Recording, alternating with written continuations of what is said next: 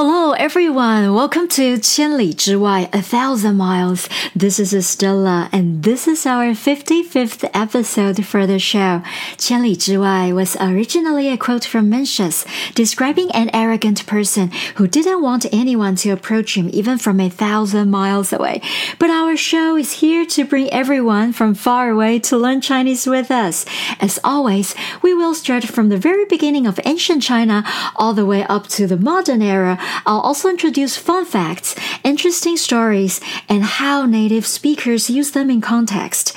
The idiom for today is 不由自主, which means that someone can't help but do something or something is involuntary.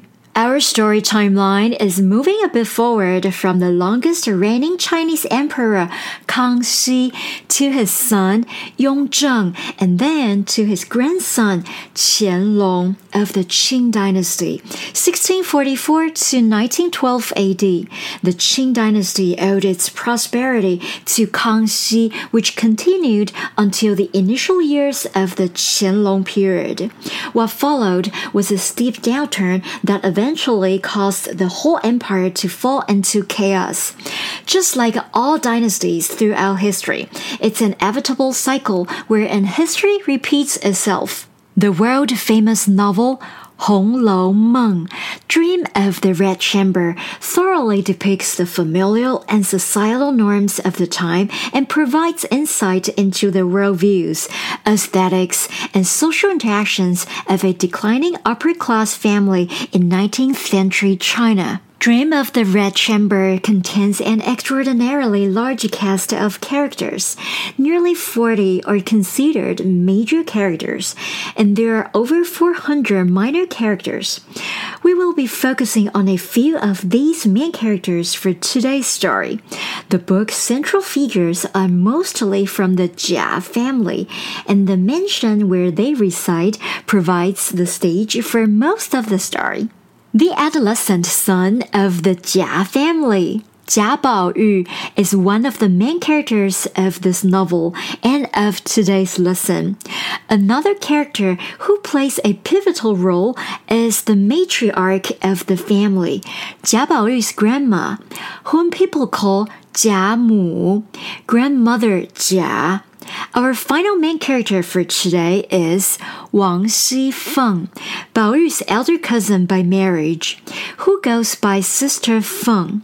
Her role is to help in managing the affairs of the mansion. One day, both Jia Baoyu and Sister Feng feel ill.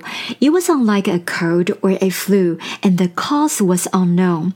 When they finally recovered, Grandmother Jia asked them what exactly had happened, and they described it as being possessed by malevolent spirits. Jia Baoyu said, "I saw visions and was called to do things against my will." Sister Feng agreed, saying, "I felt like I was being controlled by outside forces.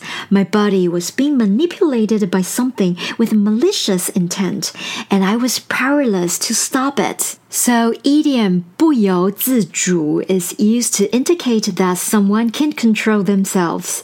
不 is no or not. 由 means from. 自 means self, and 主 is an owner or master. So altogether, you can see that it means something like not from one's own control. For example, you could say, 我才来这个国家玩几天，就不由自主地喜欢上这个国家了。I've only been here for a few days, but already I can't help but love this country. You could also say, 大家都知道，工作的时候都会有一些事情是不由自主的。Everyone knows that there are always things at work that you have no control over. It's important to note that 不由自主 is situational and can be used either positively or negatively, because another similar idiom that you may hear is 身不由己. The difference here is that 身不由己 is most often used in a negative context. For example, 中国古代的女生可以跟谁结婚是身不由己的。Women in ancient China didn't have any say when it came to who they would marry. That's all for today. I hope you enjoyed the story and gained insight into how 不由自主 can be used in Chinese. The content was from legit references and scripted by Mandarin X. 中文课 Follow us on Facebook and Instagram for more Chinese learning. See you next time.